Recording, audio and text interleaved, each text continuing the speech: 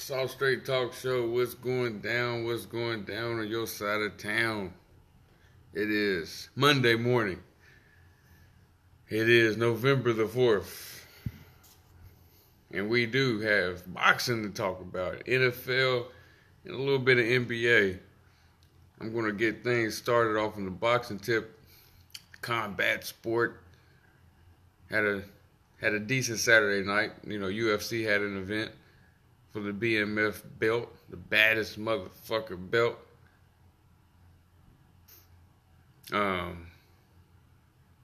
That was going up against Jorge Masvidal versus Nate Diaz. Masvidal got the victory, so now he has the BMF belt.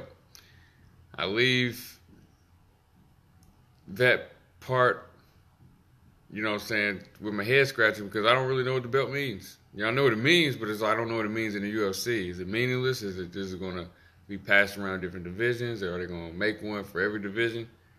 How is this going to be passed down? Because when you look at the matchup, it's like those two ain't the two baddest motherfuckers in UFC.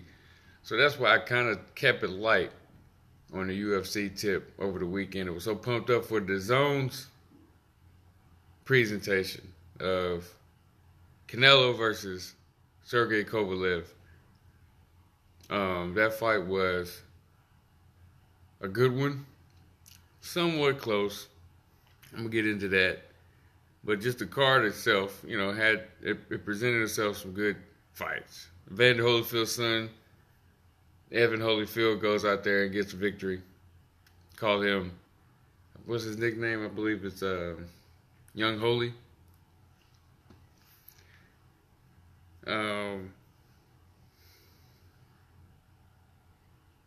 16-second knockout victory. Just letting everybody know that he's arrived, but not in the arrival saying like a Wilder or somebody like that. But we're gonna keep our eyes out on Mr. Young Holy. I mean, that's for sure. If you're presenting, if you're coming out there with the opening statement like that for your pro debut, that's something pretty good. We also had two females who duked it out. Don't really know the history between those two, but they had bad blood coming into that fight. Estrada and Esparza.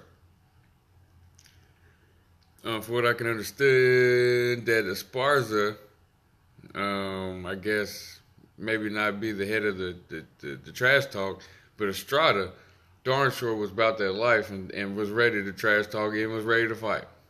As the fight went on, you can kind of see that Estrada was really wanting to knock her out. She was doing, bombs or whatever, but Esparza was trying to box and trying to, throw power shots as well. Just as the fight went on, you can kind of see that Esparza was going to get tired first. But, of course, an unfortunate event, accidental headbutt happens, and then now you're really going to get tired because now you got to deal with that and being weary. Took another headbutt to the head, and the cut opened up worse. And he went all the way to the 9th round, and then they stopped it after Robert Byrd asked her if she could see. And she said no.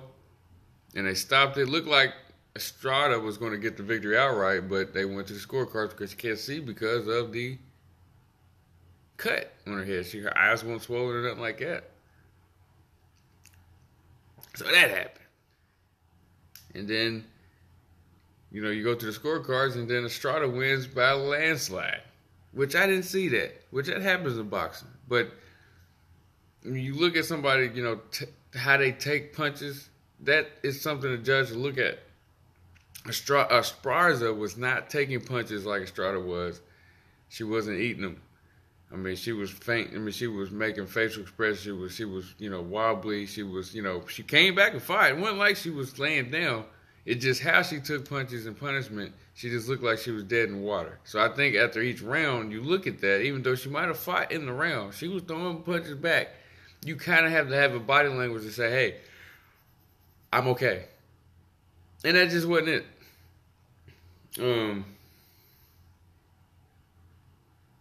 That's just the way it goes. So now we're going to be, moving up into the co-main event, where Ryan Garcia was facing a guy named Duno. Now, Duno was a guy that Ryan Garcia was supposed to fight, and it didn't happen. You know, social media stuff happened. Garcia talks about De La Hoya and wants to this and wants to get signed and all that stuff like that. You know, it's almost kind of like an NFL thing. He gets taken care of. He's cinched in. So now the Duno fight's back on. It was, you know, set and everything go. It was a tough challenge. People sit there and had the nerve to say that he was scared to fight Duno. So here we are in this fight, and entrances are, you know, out, and introductions and everything like that. King Ryan Garcia, you know, 20 years old, 20, I think he's 20 years old, 21. No, he's 21. Got a little kid, you know, little family. So he's growing up fast, but he throws punches fast. He throws punches hard. Ryan Garcia is a special talent. Now, he goes out there in the first round, and Duno comes out there throwing bombs. He's throwing, you know what I'm saying, he's trying to be aggressive. He's not haymaker. He's just trying to be aggressive. Just try to let Ryan Garcia know that you're not going to sit there and get set and try to pop shot me. And next thing you know, Ryan Garcia just says, you know what? Okay, I'm going to throw punches in. And, you know, you throw these punches and, you know, just like I was saying with Esparza, you know, you can throw punches and, you know, try to stay in the fight, or you thinking that you, but he was throwing with mean intent. But it's just so effortless as a flick. And how strong he can punch. Excuse me. I mean, Ryan Garcia just overwhelmed him, I believe, with somebody who likes to come forward and take punches sometimes. Because he was moving his head a little bit. But, you know, he was wanting to see if he can take his power. And he took Ryan's right hand. He smiled. He took a left. And the smile went away. And he took a right, then a left, and then another right. And the next thing you know, this man couldn't get up from a 10 count. It was over. Arm was dead. Leg looked dead. He was gone. So, I mean, like, Ryan Garcia gets the first round knockout on somebody he was scared to fight, supposedly. And that's how he's supposed to handle it. Moving on to the main event, we got Canelo going against Sergey Kovalev. Sergey Kovalev, the crusher, the guy who just went through Gene Pascal, went through Bernard Hopkins, went through this. He was knocking people stupid. Gets up to Andre Ward, knocks Andre Ward down, close fight. People thought he won. He lost. Rematch comes, another close fight. He loses in stoppage this time. Comes back, loses in another stoppage to he wins his comeback fight, then loses to a stoppage to a guy named Edelir Alvarez. The reason why I brought that up because he's about to fight another Alvarez, but it's just to show that he's not untouchable anymore. So coming into this fight, 36 years old, you know, Kovalev is looking to say, well, at least I'm fighting somebody smaller. And I'm still a champion in the light heavyweight division. He's moving up 2 weight classes. Now, we've seen how this happened. Mike Garcia loses to Errol Spence. Rigondeaux loses to Lomachenko when attempts to try to move up 2 weight classes. Golovkin knocks the freaking retina out of Kell Brook for crying out loud. So we know how this goes. Coming into the fight, we know that Canelo is strong. He's fast. He's fresh and he's young and he's younger than Kovalev. But we still looking at the size differential, like, ooh, how this is gonna happen? And as that fight happened, you looking at like, okay, jab here, jab there, but all this jab is coming from the powerful guy, Kovalev. I mean, what's happening on Canelo's side? Counter shots, counter lefts, hook, counter right, straight rights, jab, very so often. But a lot of power shots were coming from counters. And he did that for rounds and rounds in and rounds out.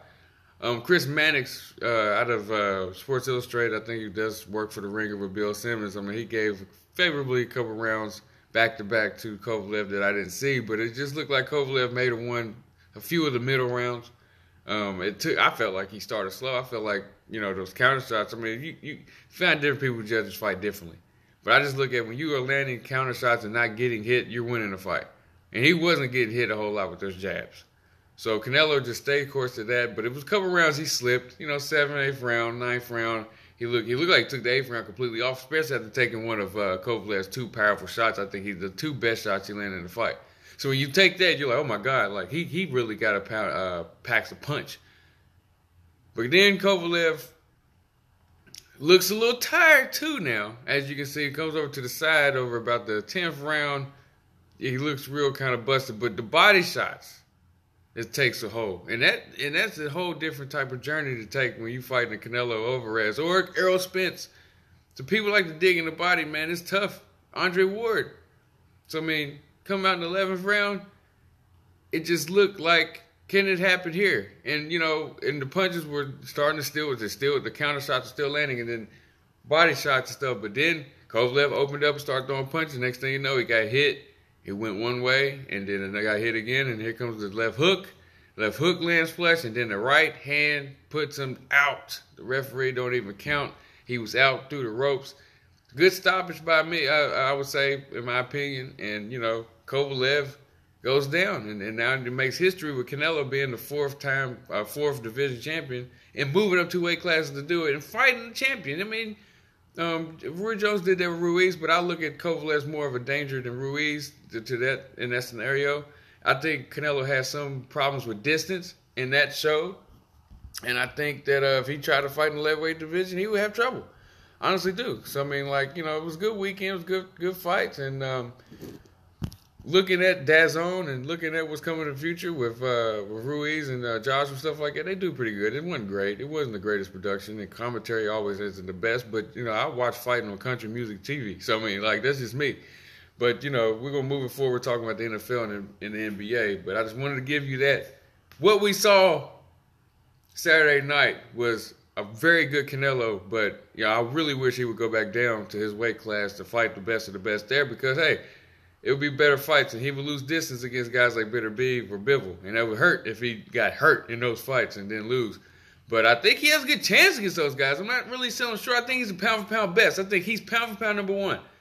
But if he goes up against Bitter Beef or guys like Bivol, I mean, that might be too tough of a challenge, man, weighing 175 pounds. Even though he might walk around that weight, still tough. But we're going to be back. I'm going to talk some NBA and NFL. Soss Straight Talk Show. Soss Straight Talk Show. I am back. This is Tuesday. Recording what I talked about on Combat Sports was on Monday. Today is Tuesday morning. I'm here to talk about Week 9 of the NFL.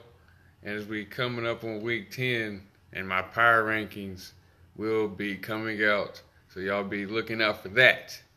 Top 10. I don't do all 30 teams. I don't do all that. It's just straight up top 10 power rankings, where you're going to be, where you're not.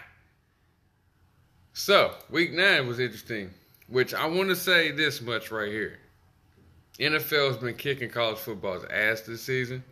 I would say college football came up with some victories over the years, but this year NFL's winning, man. I mean, it's really winning, and I just gotta, man, this is good, man. This has been a good year. Been a good year for rookies. It's been a good year for just good stories. Dean Minshew and other stories throughout the league. Jacoby Brissett, he's dealing with an injury. I mean, look at things like Russell Wilson, man. It's just a lot of different storylines that you can go off from. It's just man, it's real good. But I'm going to talk about this week of football. To head things off, I wanted to say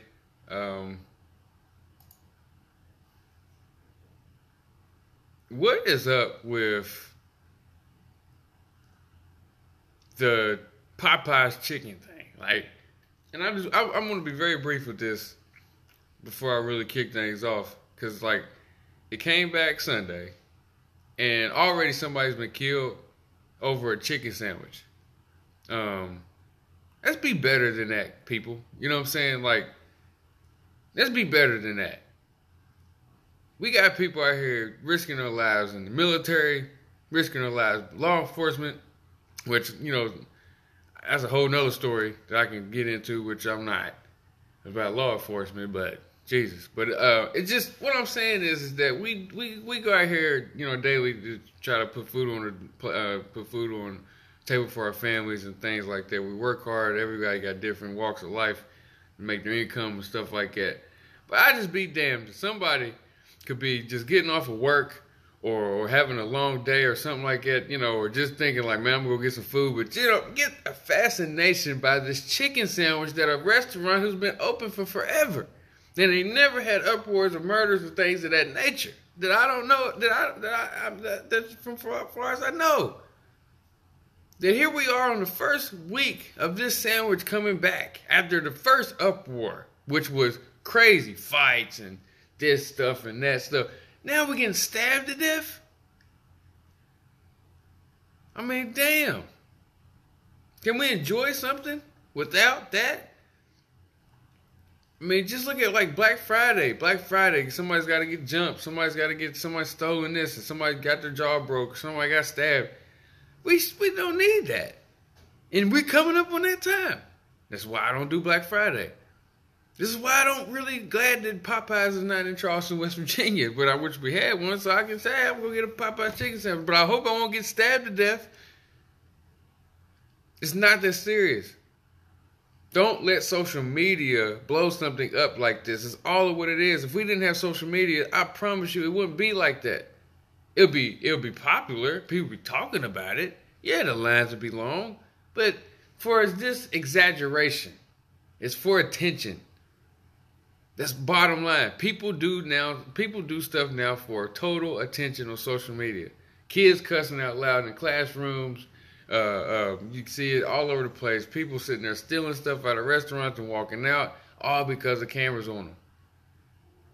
We don't need social media to sit there and cause this big of an uproar where people got to lose their life over something that's going to kill us any damn way, slowly but surely. Because the damn thing probably got so much damn grease and salt and sodium and all this shit in it. Enough of them, hell, we're going to get heart damn disease anyway. So before I go on with my show, I just want to say, let's be smart, not a retard. Like Eminem said, man. Like I just hate, and you know, I'm sorry to use that word, but that's a line from a song. But it's just like, man, like we're smarter than that, man. Like we don't need to be out here risking our lives for poultry, unless, you know, saying it's killed to be killed. Like it's like we gotta go hunt our food, and that's the last chicken out there. I gotta get it. It's like, come on, man. It's a restaurant, man. Like, they gonna sell more chickens. Like, go home and make a damn oodles and noodle sandwich. I don't know. I mean, like, if you ain't got no food at home, I mean, I don't know what to tell you. Go to Wendy's. Get a 4 for $4. I mean, like, if they out of the chicken sandwich, man, there's other options. You can go get pizza. You go get whatever, man. You can get something else at Popeyes. They got chicken strips. They got chicken biscuits. They got sides. You can get a 8-piece, like, come on, man. You're acting like a chicken sandwich that's all it is. And, you know, I'm just going to keep it going on that, man. I just wanted to put that out there, man. Like, we don't need to be out there acting foolishness like that, because what it is we're finding more and more there's black people. I'm going to be straight out and say it. These black people acting up, man, over a fucking chicken sandwich. Straighten up, man. Like, golly, like, clogged arteries, is that important? Jeez. Yeah, keep it moving. Cowboys, last night, Monday Night Football. Like I said, it's always interesting watching the Giants because it's fun watching Saquon Barkley and his, you know, wheels for legs. But knowing that they're not going to win the game, you know, it's one of those things where teams struggle, but you can enjoy watching a player play. But when you look at the Cowboys, man, after that loss to the Jets, you can kind of see how they want to attack you now. It's, you know, which is good. Give the ball to Zeke, man. Like, let Zeke eat. Like, he's gonna find a way. And I think the offensive line is starting to get more and more locked in as the season goes in. You know, Dak is, you know, making the defense honest and all that good stuff. You look at 5 plays that they can run. You know, saying they might sit there and they run, they throw short. The next thing you know, they play with you, and then they find a Gallup or a Mark Cooper just sitting dead red in the zone. Just like when they one play where Cooper kind of lost his footing a little bit. But it just, you know, finds you right there, man. We're going to sit you there. But it was interesting, though. The first play of the game was an interception. You know what I'm saying? Just a nice little screen. It looked like a little pop pass. got fired in there a little bit too low, and for a defender like number 41 to go and get that. It started the game off interesting. It gave the Giants some hope, some momentum. But, for a close game it was, for a good part of it, you kind of could see that the Dallas Cowboys was going to control the game because they was controlling the line of scrimmage. I mean, they were really putting in work. Daniel Jones was just not, being, ready. He wasn't being taking the momentum, bull by the horns, as you will. I mean, just kind of pissing that away. Now, they get down there, they score with Latimer in the second quarter. Like I said, it does nothing because then Blake Jarwin comes down and,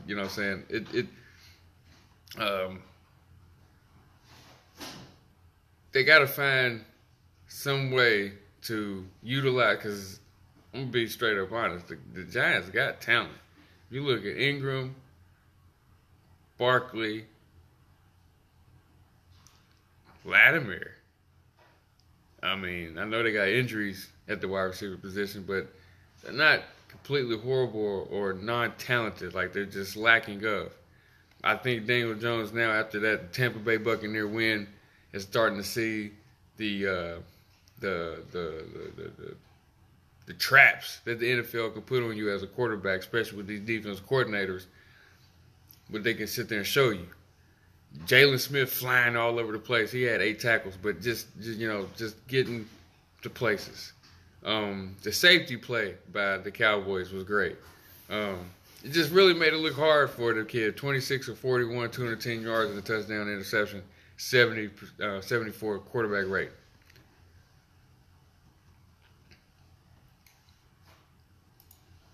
Saquon Barkley was actually, at the end of the game, it's got to be frustrating, but, with the team's, shortcomings, whatever, he feels that, the team's going to be turning up, which is good. I mean, he's playing at home, He's not going to sit there and be like, yeah, like Minka Fitzpatrick or somebody like that who wants to leave. He wants to stay and make that team good because he's not doing bad. But it's just, how can the team trend up? It takes a start. But to be able to, hang in there and play close to some of these games I've watched them play, they're not horrible. It's just going to take that time to really get there. I mean, like I said, man, Saquon Barkley, they're going to load the box, but he can catch. He gets loose, he's going to get close to 80 yards, 90 yards from scrimmage a game.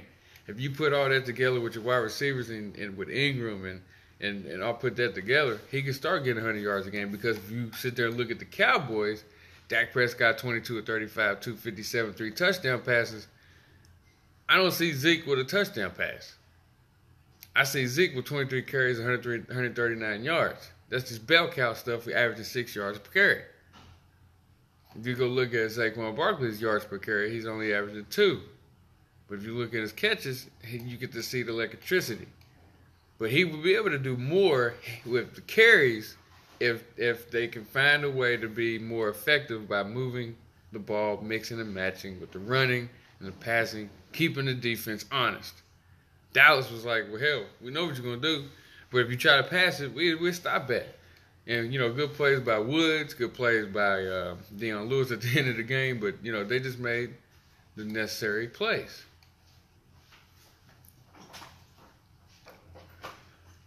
Xavier Woods, who, he's been playing great this season. Jeff Heath, he's been, I guess, being a good complementary to that, and they've been able to get things done. DeMarcus Lawrence got a sack. He, got to, with what you have in the defensive line now with Michael Bennett with a sack, and now you got, Quinn, it just, sky's the limit. Jordan Lewis, I want to sit there and say this, doing a good job of covering guys and getting the job done. Chidobe Awuzie, another one. So what I'm saying is that the Dallas Cowboys, with all the stink that they get, they know how to draft and they know how to. They're getting those parts right. Jalen Smith, Awuzie, Jordan Lewis. Those are 3 draft picks right there. You gotta love it. But it was just a good, second half. I guess you could say adjustment. We're just late in the game to where you can sit there and say, okay, let's start picking this apart because it was working in the first half. It just certain things just had the game off kilter. You throw a pick in the first play of the game, things gets kind of, troublesome. Michael Gallup with a hell of a catch, with a hell of a play, for one touchdown he made. Where he jumped over the guy.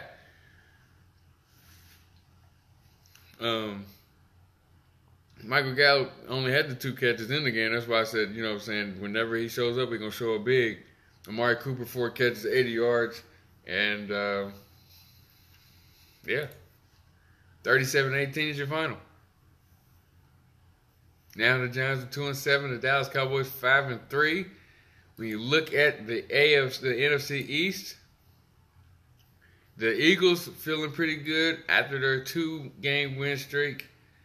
Can Dallas keep it going? But you know who Dallas is going to be having to play up here soon? And everybody knows that is the New England Patriots are coming. But they got to deal with Minnesota, who's coming off a loss. They got to deal with Detroit, who's coming off a loss. So can they go ahead and just breeze by these and get ready for Thanksgiving for New England? Can they now? Which I think they're playing Buffalo Thanksgiving. I'm not sure. But, no, it's New England. It's New England. With Minnesota, that's going to be an interesting game because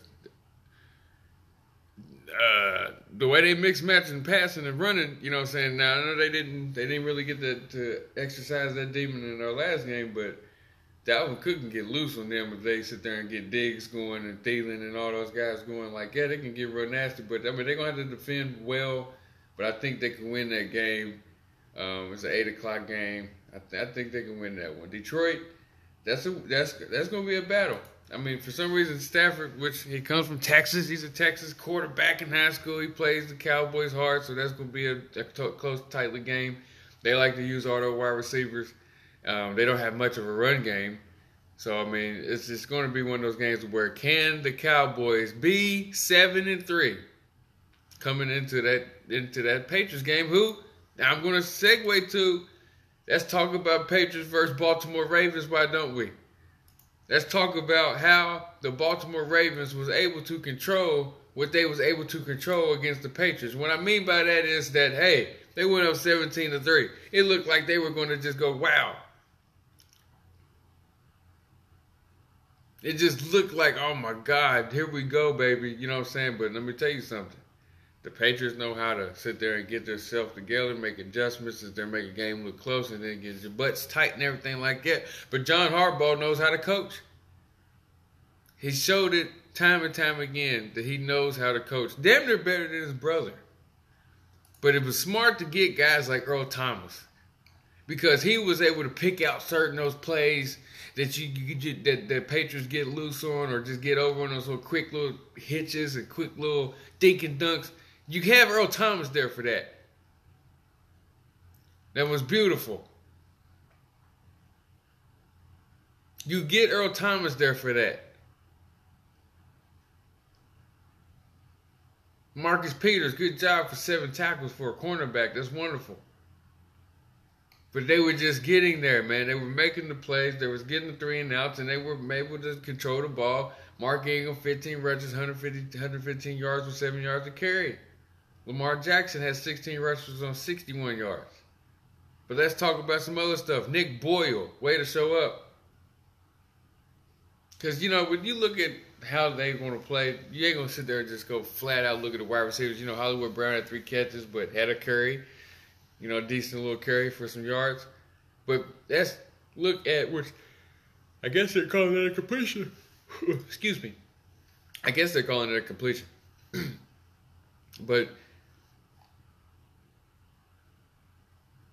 they didn't do nothing Kansas City Chiefs like. They didn't do nothing, out of this world like the Saints. They just kept it simple. We're going to run the ball.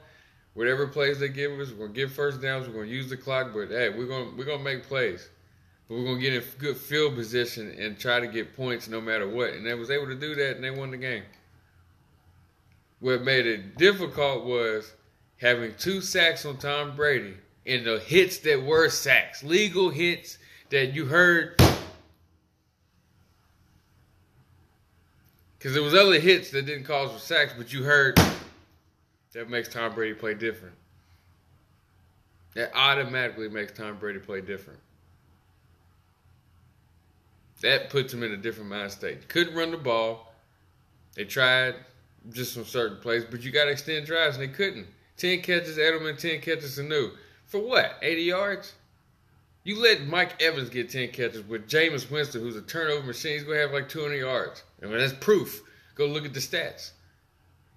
Nobody cares about Dink and Duncan if you can stop it. Meaning, stopping the run play after. Meaning, getting a sack after. Meaning, getting a deflection after. It's Earl Thomas. Kicking forcing a field goal. That's how you stop Tom Brady. If you let these dink and dunks where these Julian Edelman makes the play here, they get the first down on that play, and you think, oh, God, and they just keep driving. Yeah, they're going to keep driving and scoring. It's just what you going to do to play after they get that 5 or 6 yards and they come second and short. What you going to do, you know what I'm saying, on that play? You got to make a stop. Sonny Michel was getting hit. That's the beauty of it. That's what you got to do.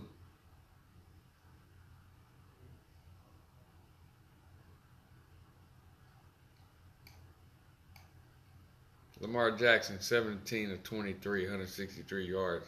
They don't got to be crazy. He don't got to throw 40 times. It's 107 passer rating. He controlled the game. Now people want to sit there and say he's better than Michael Vick. I'm not ready to say that yet. He will be better than Michael Vick, have a better career. The way the NFL's played today, yeah, he's going to have a setup to have a better career. He's not going to go get through 2 years in jail. Knock on wood.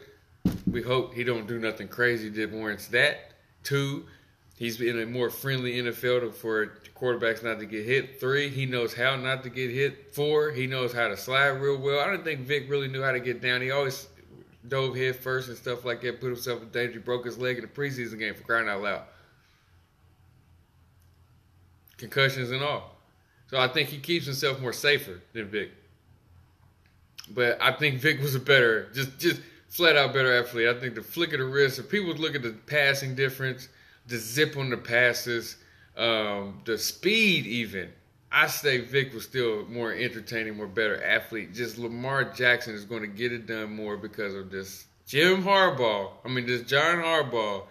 in this new style of football that if Vic was able to play in, and we got to see Michael Vick in this, oh my God. I mean, come on. Daniel Jones is doing read options, doing RPOs, crying out loud, okay? Nick Foles for doing RPOs, getting 5 yards. You got Daniel Jones last night, ran RPO and got 11 yards. These teams are taking breaks from practices and not tackling. They're not forming continuity in offensive lines because of the limited practice and stuff like that. I'm trying to tell you, yes, guys are getting hit hard. I ain't sitting there saying guys ain't getting harpooned out there. I'm just saying Michael Vick would have fun in today's NFL compared to how he had to come up and play. And I'm not saying it was a blood sport or just that. I'm just saying it was different. They're like kind of inching into his style of play. Like they was like, okay, we got him and work done, so we're going to try to run this and stuff like that. But it wasn't Harbaugh like the Harbaugh brothers and how they did Cap and how John is doing Lamar. It's just not. Plain and simple. So I think Lamar Jackson is going to be a hell of a player in this league. He can, he's an MVP candidacy right now, man.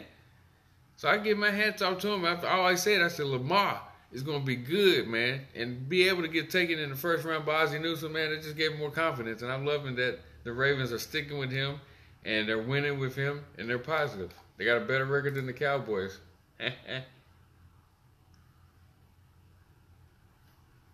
So we should be talking about them, right? Nah, I'm just playing. Let's keep it moving. Also, another thing I want to add is that a couple plays in that game, the referees, man, was sitting there like wanting to call penalties for the Patriots. But they was like, oh shit, we gotta play. Damn it, we gotta be straight up tonight. They're watching us. It was like one play. It was the Ravens was kicking a field goal, and it ended up being pivotal that they ended up getting a touchdown on that drive because it was the defense encroachment. The ref comes up ready to call false start. Like, damn, it's the Patriots. You know, they ain't gonna mess up. Oh shit, it was the defense encroachment on the Patriots. Belichick was like, man, what the hell? You do your job now. No, I'm just playing. But it just was funny because it would happen about 2 or 3 times in that game where it was just like, oh yeah, that's right. You got to call that on the Patriots now. They did that. Which they had, what, 4 penalties? No, they had what? They had 7. Yeah, 7 penalties for 48 yards. And that's crazy for the Patriots. London had Houston Texans versus the Jaguars, which London could be having the Chargers, what people were trying to rumor at or trying to snicker at, which like, at this point, you done talked about it, rumored about it, the NBA is rumored about it and stuff like that. Why don't you go and do the damn thing? Do it. If y'all really want a team overseas, do it. Let's see how it goes. I bet it lasts 2 years. You're not going to sit there and have a player go over. Yeah, I don't know. I just don't know how that would work over. But do it. I just don't see it. A player getting drafted there, not accustomed to there. What if they get in trouble? Laws are different. What if they get in trouble over there? What if, you have somebody like a Pac-Man Jones who, might get in like little situations and stuff like that. What if that happens over there? It's a little different over there, man. Like, is our president going to have to step in? Is, saying like, all right, what is going to be the repercussions for that? The highest trade demands are going to come from the London Chargers. I'm just saying. I know what we're trying to do. Make a Canadian team first, see how it goes. Hell, the Raptors did it. They got a championship last year. You bring a London team, which is turning out great. You look at those London football games they're playing. They're turning out great. The turnouts are wonderful. The stadiums are always packed. But hell, we got to wake up 2 hours early to watch the game. While game day is on, or NFL countdown is on. But anyways, Deshaun Watson, another MVP candidate I want to talk about. Now, the Texans lost J.J. Watt to a torn pectoral, which this is another season, which is the 3rd season in a row that J.J. Watt can't complete it. He's pulling trucks. He's sitting there trying to be the strongest man in the world instead of trying to be the best defensive end, and I feel like that has been a detriment to his career. I said Tiger Woods, when he started doing the Navy SEALs training and trying to get all bulked up, it fucked up his back and then messed up his golf career. Now, if you look at J.J. Watt and his career, him trying to do extra strong stuff, and you act like I'm not lying. This man was sitting there trying to pull trucks and do crazy strength challenges while you're playing NFL football, taking on other strong guys. Look at you. And I'm not saying that, like, look at you is a spit in the face. No, I'm just saying, man, like, you work for what you're doing. You don't have to sit there and try to be the strongest man in the field. Be the strongest man on the field, and you might stay on it. I think that was a big detriment to his body, man. Honestly, Gronkowski, just an injured guy in college and stuff like that. You look at the difference between them two. He was able to sit there and come back from certain injuries and play in Super Bowls and stuff like that. J.J. Watt has put himself in a position where if something goes, he's gone. He's done. Like, it's torn, popped. Golly, you know what I'm saying? I mean, I just look at things like that, man. It might have been a little bit too much strain for you. And I've seen it happen. And Tiger Woods is one of them. DeAndre Hopkins, unbelievable hands. So I'm going to say 11 targets, 8 catches, 48 yards. But that's just the catches he makes, like the one he caught. I mean, he's ridiculous, man. But Deshaun Watson is a true leader. He's starting to get hit less and less, and he's starting to be more magical. 22 of 28, 201, 2 touchdowns. Gene Minshew had a bad game, man. And I still think that he can still be good. It's just he's one of those rookies that's going to take these type of growing pains. A team might lose a little motivation. I don't think they're all the way there playing 100%. Even Leonard Fournette, you know what I'm saying, starting to slow down a little bit. But 27 or 47, you don't throw that many times against this team. They're just going to keep 3 and out. 309, 2 picks. He lost 2 fumbles. Just a bad game for him over in London, man. The Jorts, the Crown Royal and all that good stuff, man. It takes a toll. It takes a toll. Got to get it back going though, man. I got faith in you. Got faith in you. Keeping it moving. Keeping it moving. Keeping it moving. But I would say this much: the Jacksonville Jaguars, they tripped me out. From the years where they went to when they was playing against the Patriots, and all they needed was a stop on third down, they couldn't get it, and they lost. And then Jacksonville just went totally different. But it's just, you can tell a team that has that good culture, that might have a culture change and keep things going steady. You look at the Saints; they won the Super Bowl, and they lost to that big run to Marshawn Lynch. And you look like, the Saints are about to go back to the Aints. But look at the Saints. They kept a steady path to be decent, not to be back horrible. I hope that the Jacksonville Jaguars can keep a steady pace with what they got with Bouye. Making big money. They got guys that are talented. Stay on course to where you was at, man. Don't be like the Bengals, who can't even win a playoff game after a while or can't make the playoffs. Don't be like the Buccaneers, who win the Super Bowl and just fall totally off the earth. The Seahawks ain't went nowhere. You get what I'm saying? My point is, you have teams that, were cellar dwellers. But they rise. But they don't seep back down in that cellar. There's teams that have and there's teams that don't. And that's why I use the Saints as a perfect example. They were the Aints. They were who that? They won a Super Bowl, and then they don't win no more after that. But they've always been in the conversation for playoffs, long playoff runs. They were just one play away from going to the Super Bowl.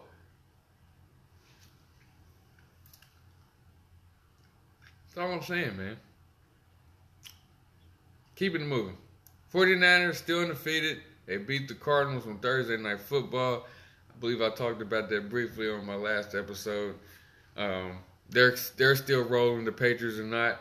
So you look at how far can they go with this undefeated streak and their schedule and how they're looking after beating Kyler Murray, who didn't have a bad game.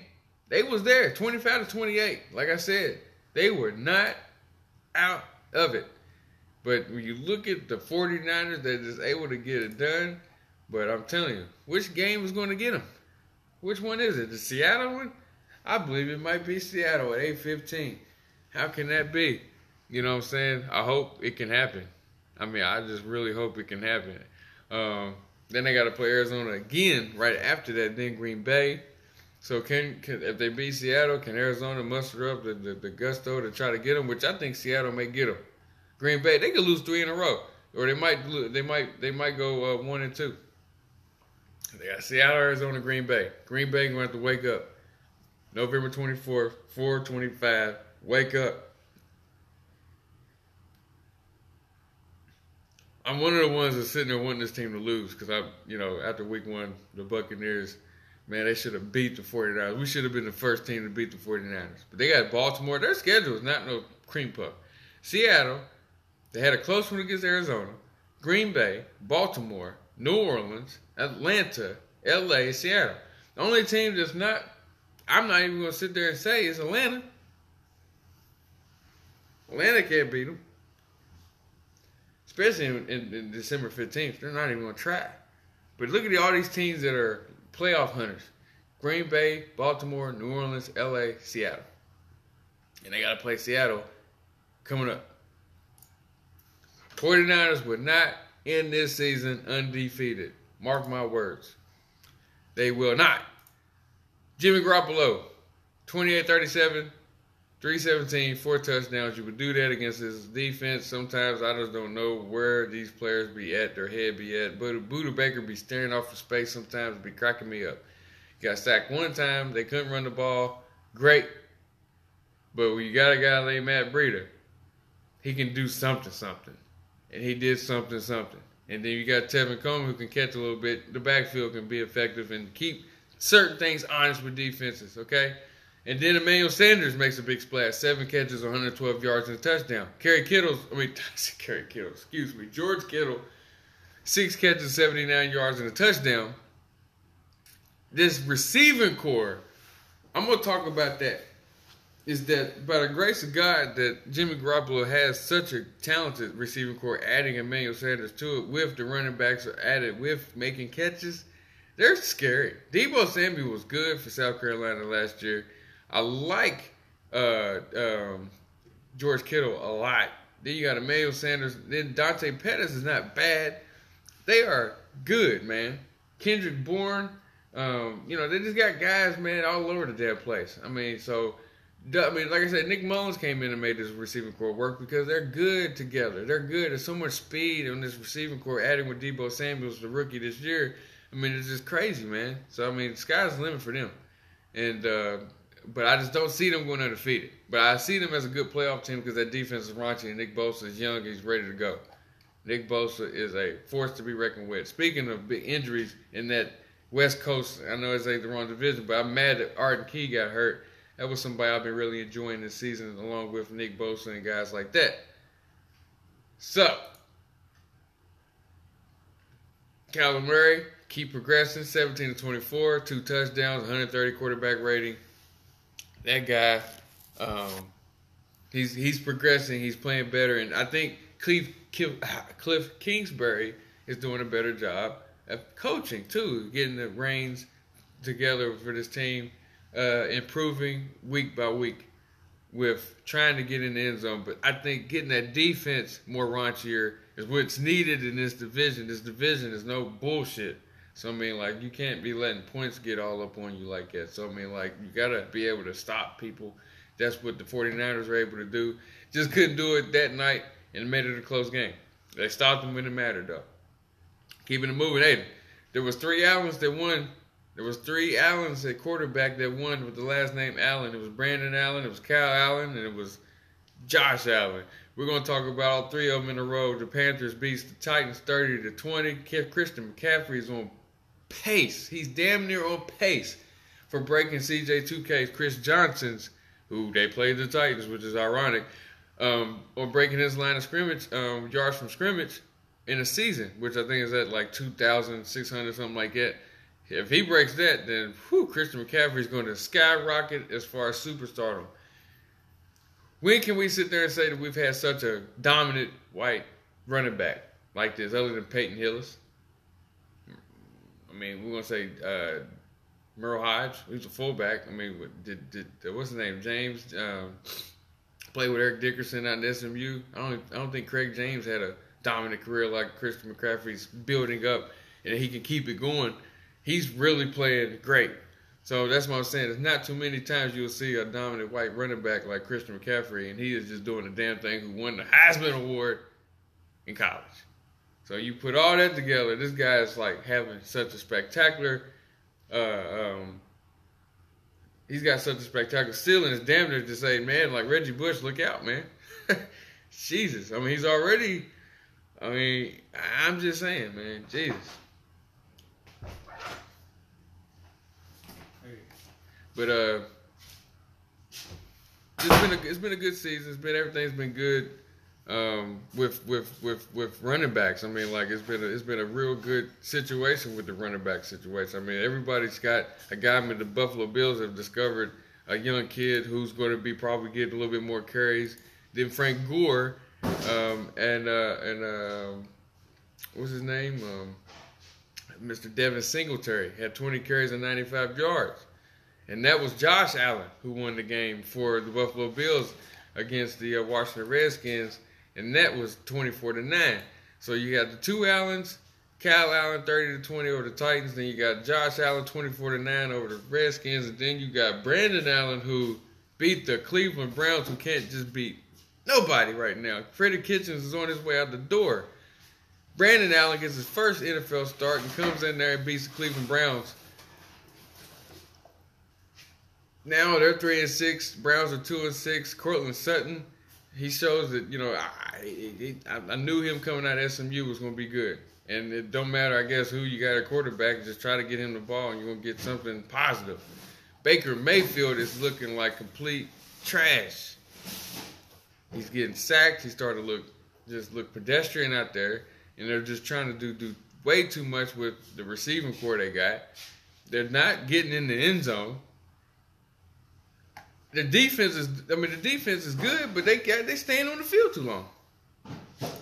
That's just a big problem right there. That's a very serious problem right there.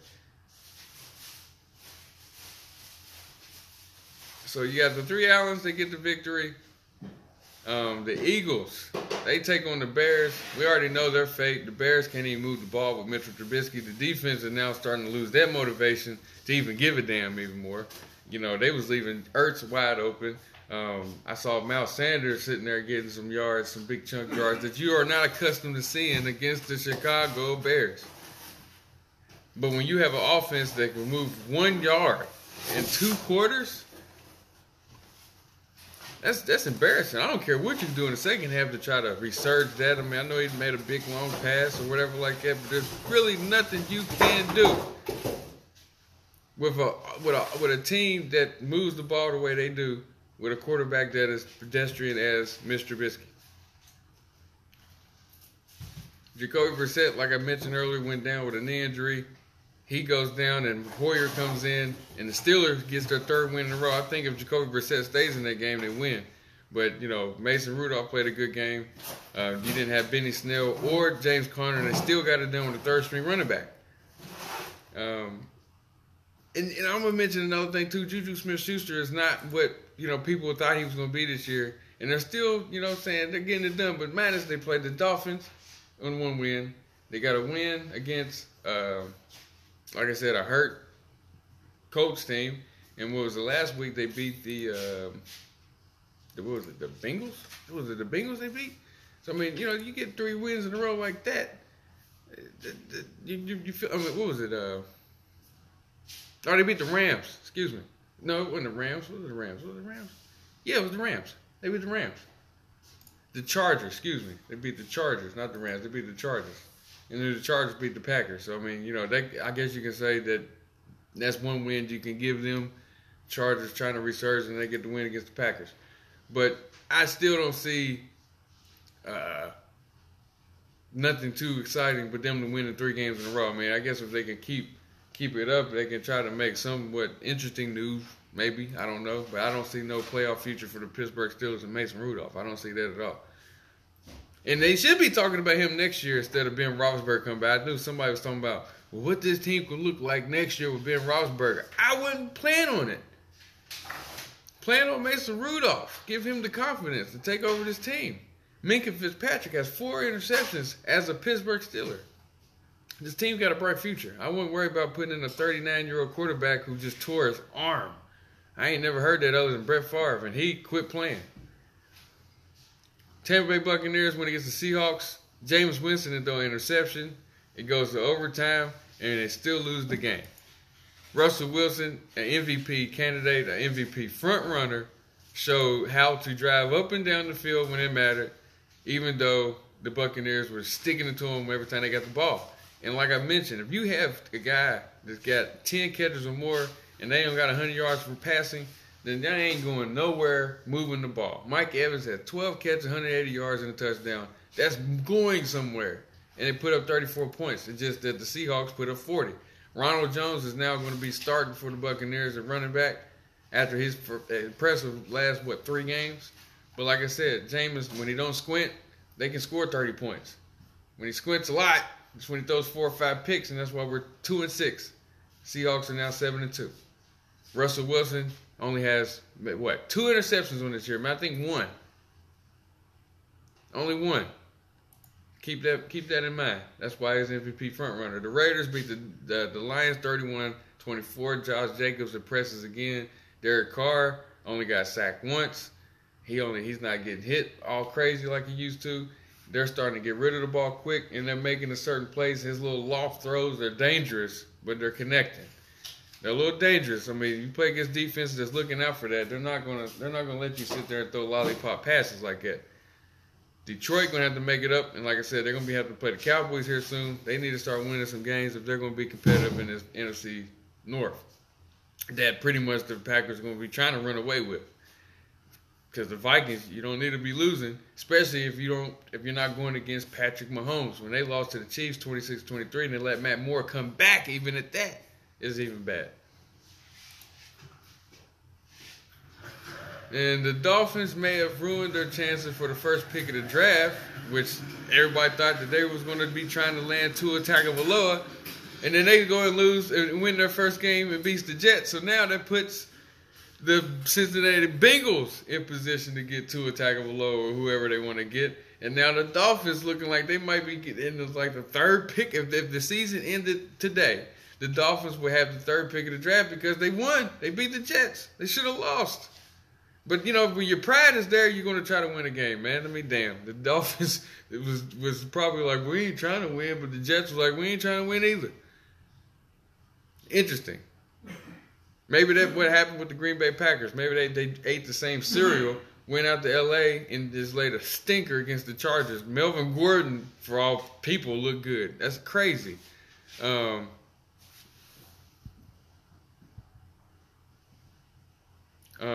It's just crazy with that, man. I just know how they went to L.A. and then looked like they were the defense with Preston Smith and all the guys, Savage and Jair Alexander.